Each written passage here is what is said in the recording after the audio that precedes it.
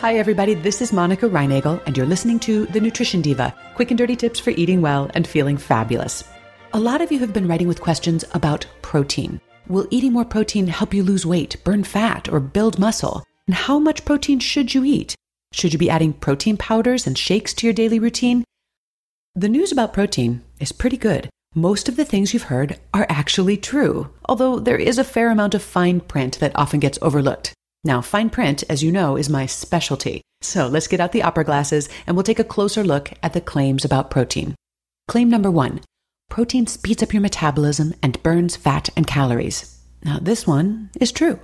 Protein has a number of documented effects on your metabolism. It's been shown to increase thermogenesis, to decrease your energy efficiency and improve the metabolism of fats. And all of that just means it helps you use up more calories than you otherwise would. The fine print with this one has to do with the magnitude of these effects. The way these studies are reported in the press can be kind of misleading. For example, here's an example I found on the internet. Quote, a study in the Journal of Human Nutrition and Dietetics found that high-protein meals significantly improved fat metabolism. End quote. Now, when most of us hear that something made a significant difference, we understand this to mean that the difference was meaningful, because that's the way we use this word in regular life. But when statisticians say that a finding was significant, all they're saying is that they're 95% sure that it wasn't just due to chance or random variation. In other words, an effect may be statistically significant without being terribly meaningful in the real world. So while it may be technically true that eating more protein will cause you to burn more calories, it might take a year or two for those extra calories to add up to just 1 pound of weight loss. Still, every little bit counts. Claim number 2. Eating more protein helps you eat less. Now, this too may be true. Higher protein meals tend to keep you satisfied for longer, and this can be helpful for those who are trying to watch their calories. Let's say you're trying to lose a few pounds, so you cut back on calories. As a result, you might feel some hunger, and at this point, it can go one of two ways. Either you cave in and eat, and that thwarts your weight loss efforts, or you stick to your diet and you manage to lose some weight, but you're hungry and miserable the whole time. Well, eating more protein when cutting your calories keeps you from feeling quite as hungry, and this can make your weight loss attempts either more successful, less unpleasant, or both. In practical terms, this means that when you're looking for calories to cut, why not cut the fats and the carbohydrates first? Rather than cutting your usual breakfast in half and eating 1 egg and 1 piece of toast, you could try eating 2 eggs and no toast. Instead of eating half a hamburger and bun, you could eat the whole burger but skip the bun. You get the idea. Claim number 3, eating more protein will help you build muscle. This one is also true. Your body uses protein to build and repair muscle tissue, and exercise increases your need for protein.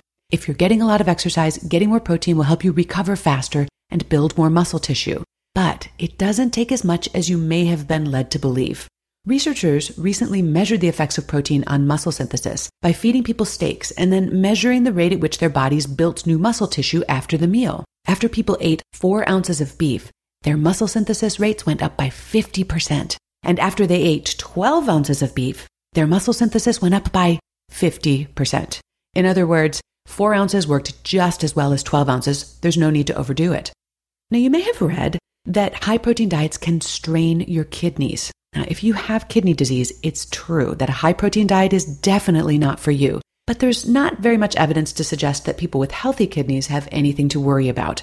It is true that eating more protein can be dehydrating, which will cause your urine to become more concentrated. But this isn't a sign of kidney damage. In fact, it's just the opposite. Concentrated urine is a sign that the kidneys are doing exactly what they're supposed to be doing. Drinking more water is a relatively easy way to deal with the dehydrating effects of high-protein diets. Protein also can have an acidifying effect. I explained this in episode number 43. The problem is not that your body or your blood will become too acid. Your body will quickly intervene to normalize your pH. However, it does that by drawing calcium from your bones, and that could potentially lead to thinning bones. The solution here is to be sure to get enough calcium, especially if you're eating a higher protein diet. So, how much protein should you eat?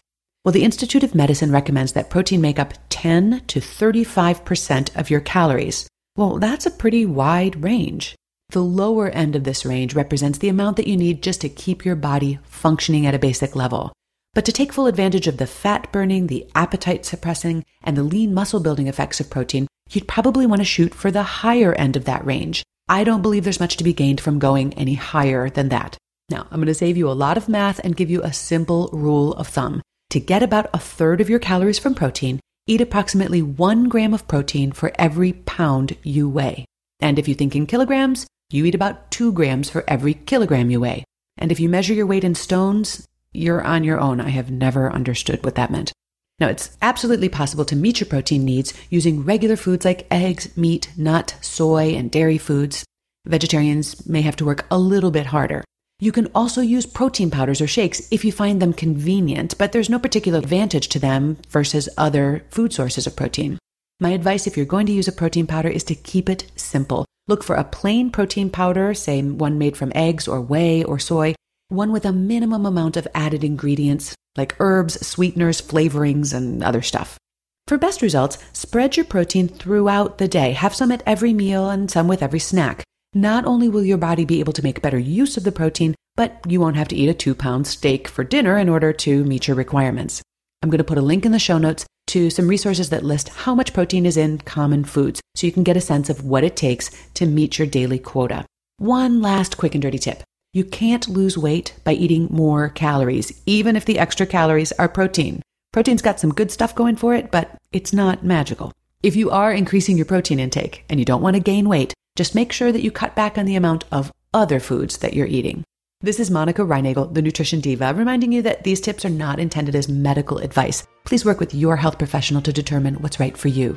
Visit nutritiondiva.quickanddirtytips.com for a transcript of this episode and the links to the research that I mentioned. Post comments and questions there or on my Nutrition Diva Facebook page. I answer a lot of listener questions in my free weekly email tips, so if you've sent a question my way, be sure you're signed up to receive that. Now have a great day and eat something good for me.